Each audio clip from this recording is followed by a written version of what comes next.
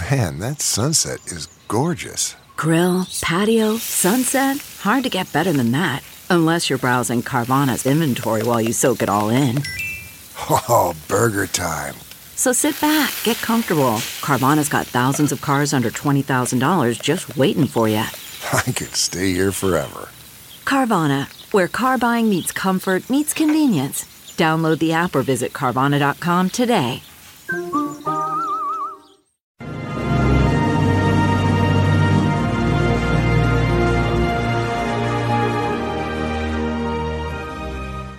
Hi, everyone. Judge Andrew Napolitano here for Judging Freedom. Today is Friday, January 27th, 2023. It's a few minutes after 3 o'clock in the afternoon here on the East Coast of the United States. Scott Ritter joins us now. Scott, many things have happened with respect to the war in Ukraine. Decisions in Moscow, events on the battlefield, decisions in Washington, decisions in Berlin. But I want to start with something you've written about extensively lately. In fact, your piece on it was the best I have seen on this event. And of course, as you know, thanks to you and Colonel McGregor, I've begun to devour everything I can get my hands on. And that is Ramstein.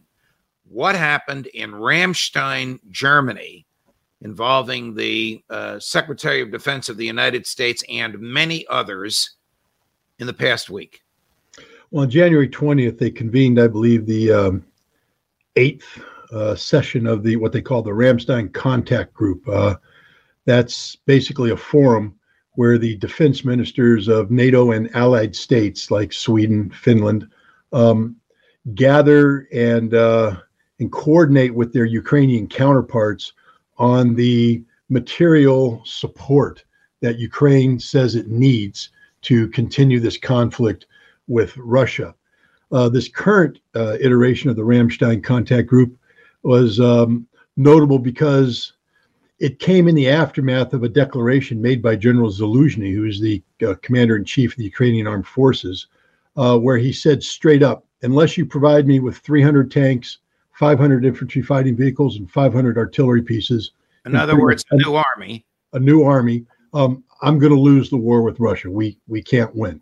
Straight up said it to The Economist magazine. And so the Ramstein Group met to meet this requirement. And what they emerged with was less than 50% of the infantry fighting vehicles that General Zaluzhny requested. And even these, the majority of them, 90 Stryker vehicles, aren't infantry fighting vehicles. They're infantry carrying vehicles. If you actually took them into the forward edge of the battle area in a modern war, they'd all be destroyed. Less than 20% of the artillery that was requested. And at the time of the Ramstein Group, barely 10% of the tanks that were requested. Now, since then, there's been pressure placed on Europe to increase the number of tanks. And right now, the number of armor vehicle or tanks that have been promised is less than 50% of that which was requested. But what complicates this, go ahead. Before we get into tanks and Bradleys versus Leopards and the American tanks versus the German tanks, you have your finger on the pulse of NATO. Is there a fissure down the middle of NATO between hawks like the United States and doves? I'm just going to throw out a country, Finland, France.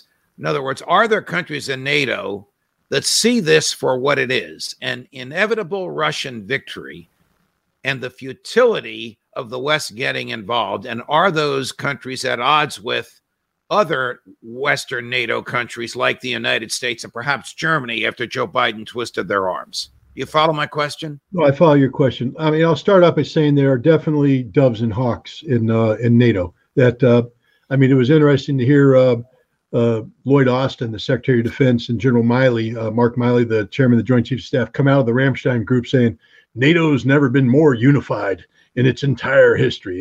What a load of farce! Yeah, it's basically horse dung.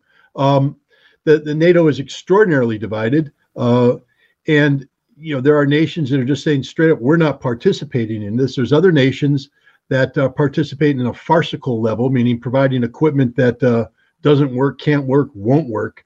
But the the most important thing is coming out of the Ramstein group is that none of them believe Ukraine can win the war. None of them. And the reason why I say that is if you thought Ukraine could win the war, then you'd give Ukraine that which it claims it needs to win the war. Instead, you give them less than 50%, and it's staggered on a timetable, which means it'll never get there. You won't be properly trained on it.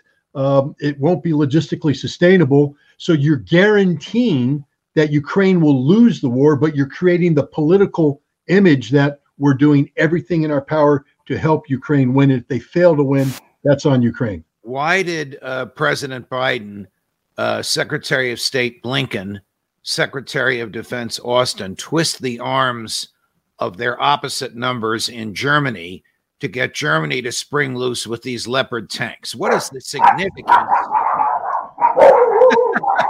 Sounds like more than one. I put Chris on the other side of the house. What is the significance, Scott, of German tanks, if anything?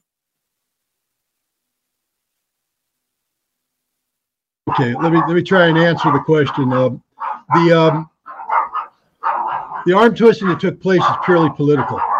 The fact of the matter is, Germany is constrained by law to provide military equipment of this nature. I mean, there's in the aftermath of the Second World War, there's this, and today is Holocaust Remembrance Day. People should recall that.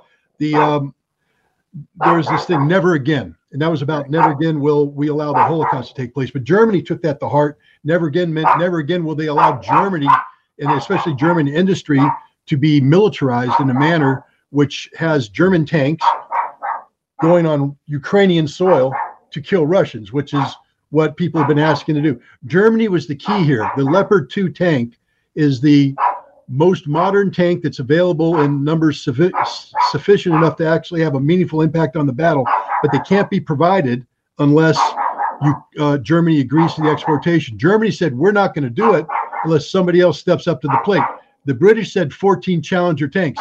That's nothing. The Germans wanted Americans. So the Americans said that they would, I apologize for this. The Americans said that they would provide the M1 tank, but they're not. It's a lie. First of all, we're not giving the Ukrainians the real tank. The real tank has depleted uranium armor and can actually survive in a modern battlefield. We're not giving them that. We're giving them the old tank with steel armor, and we don't even have those. So it's going to take months to prepare these things, to produce them. Some people say they won't be available until the summer, the fall, maybe even next year, which means the M1 Abrams tank isn't part of this. It's all about Germany getting the German tanks freed up. And that's what the United States did. We misled the Germans. We lied to the Germans. We lied to the Ukrainians in order to get them to release these Leopard 2 tanks. Colonel McGregor, our colleague on Judging Freedom and Elsewhere, says that the Leopard 2 tank is a far better tank than the Bradley. He agrees with you. It'll take months to get there. Here's Admiral Kirby on how long the spokesperson for the Defense Department, though in this clip, he's speaking from the White House, how long it will take the tanks to get there. Watch how reluctant his answer is. Battlefield. And given the process, what's the soonest the Abrams could get there? The Pentagon, I think, talked about this earlier today. There's no date certain on the calendar. I think what we're looking at is what's probably going to be many months before they're actually there. Good, Patsy. Thank you. Many months from now, will there even be a war going on to receive the tanks, or will the Russians have triumphed? Whatever many months means, it's got to be more than 3 or 4 if he's using the word many. Yeah, these tanks aren't going to be provided from drawdown stocks. That's what previously had happened. We went and took equipment out of the American inventory and gave it to the Ukrainians. These tanks have to be built, which means we have to get the money to the producer. They have to be built, and the timeline for that could be. This is different than the other military equipment we've been providing, which has been from either surplus or substance, but drawdown. The stuff already existed. Why are we promising something that doesn't exist unless the promise is fanciful or political, but not military, not militarily significant? Well, that's exactly it. It's not military. My bet is the M1 Abrams will never show up on the Ukrainian battlefield. Because the reason why I say this is let's just draw on Zelensky, the president of Ukraine himself. He came out and said, if I don't get these tanks by August, it's too late. Now, what do you mean too late?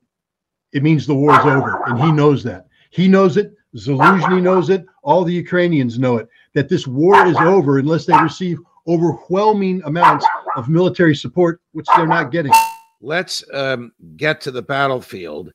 How is the Russian will to fight now that the troops that have arrived are either reservists called up and trained, probably veterans, they've been there before, not in Ukraine, but they've done something in the military before, or conscripts? How would you characterize the Russian will to fight? And by Russian will, I mean of the grunts, of the troops on the ground, not of the generals.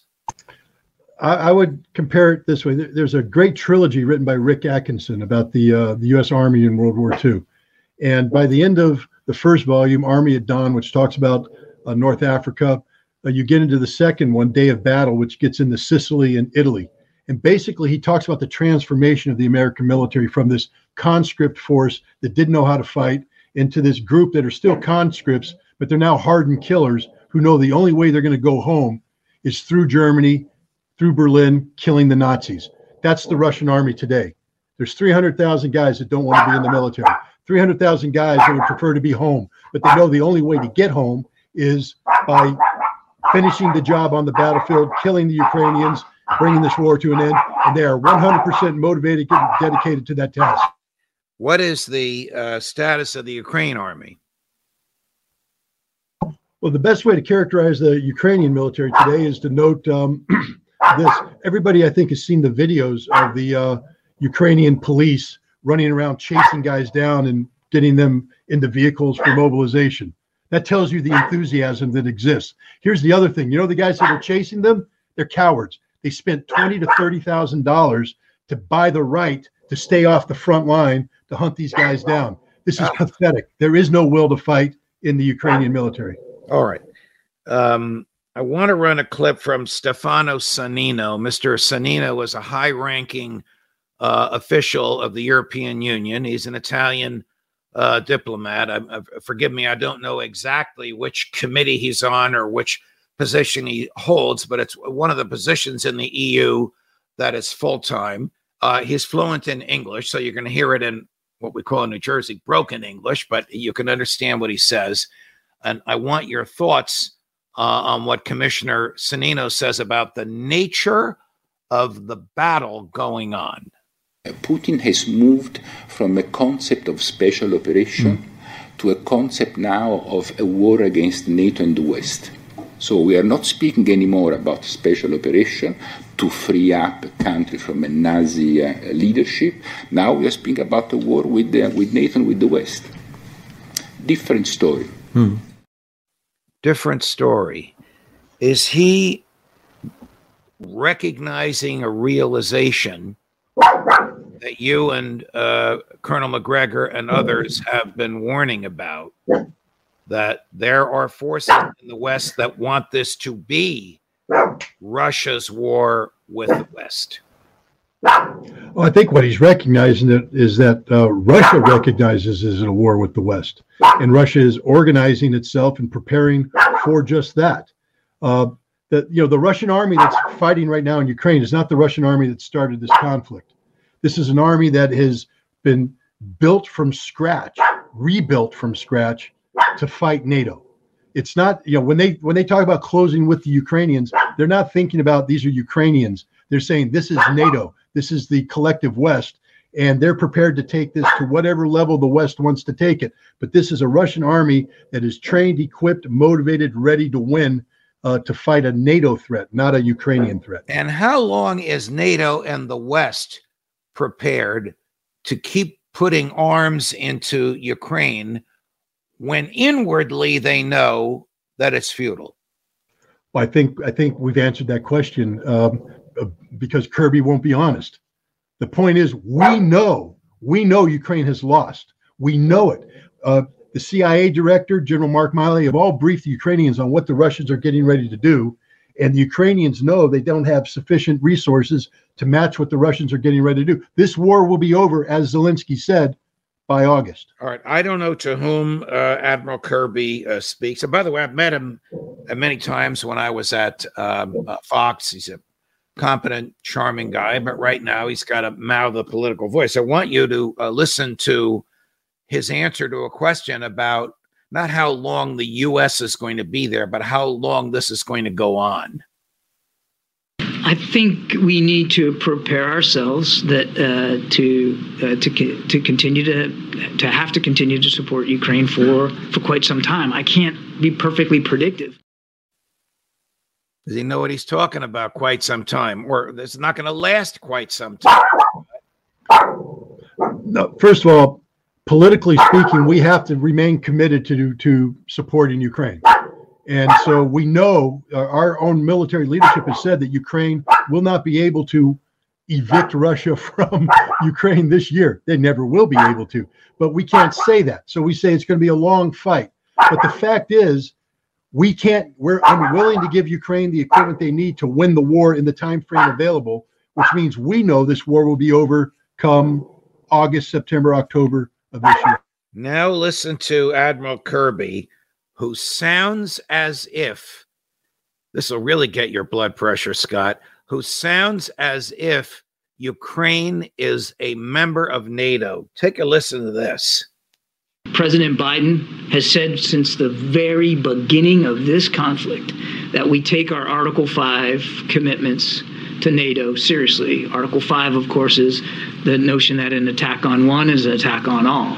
And we take that seriously. In fact, we take it so seriously that President Biden ordered an additional 20,000 American troops alone onto the European continent, and they still are there. Now, we'll be rotating them in and out, but the net number of 100,000 American troops on the European continent has stayed the same and will stay the same for the foreseeable future.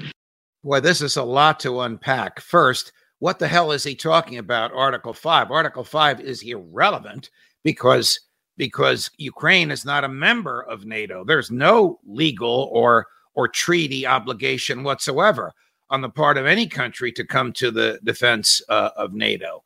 And secondly, why is he saying how many American troops are in 100,000 more than usual, less than usual, or something? Sending more bodies there. Start with your Kirby. In my view, just a reference to Article the NATO Treaty. Well, first of all, the reference to Article 5, of course, has nothing to do with Ukraine. It has everything to do with the fears that have been promulgated by Poland and the Baltic nations about Russian aggression, and the notion that because Russia went into Ukraine, Russia intends to go into Poland and the Baltics. And this is why we've sent the troops into Europe, to beef up the presence in the eastern areas so that we can tell our NATO allies that if Russia were to make this incursion, we would be there for them under Article 5. 100,000 troops in Europe. 40,000 in Romania. I guess the other 60,000 are at Ramstein. I don't know. What do these numbers tell you? Is it what we traditionally, typically have kept there in the post-Cold War era? Or is old Joe sending more troops there in dribs and drabs so that when he decides we have to go to war, he has the bodies with which to do it? Well, let's be clear. During the Cold War, in order to fight a Soviet military presence of 400 to 500,000 troops in East Germany, we had 300,000 troops permanently stationed in West Germany, and we were prepared to immediately rotate 250,000 more using an exercise called Reforger. Prior to this conflict, we had around 60,000 troops in Europe. No tanks, by the way. They were all Stryker units, artillery units, etc. Now we've beefed it up to 100,000. This is through a rotation of heavy armored brigades and other brigades, for instance, like the 101st Airborne Division that's in Romania right now. The total number of troops is 100,000.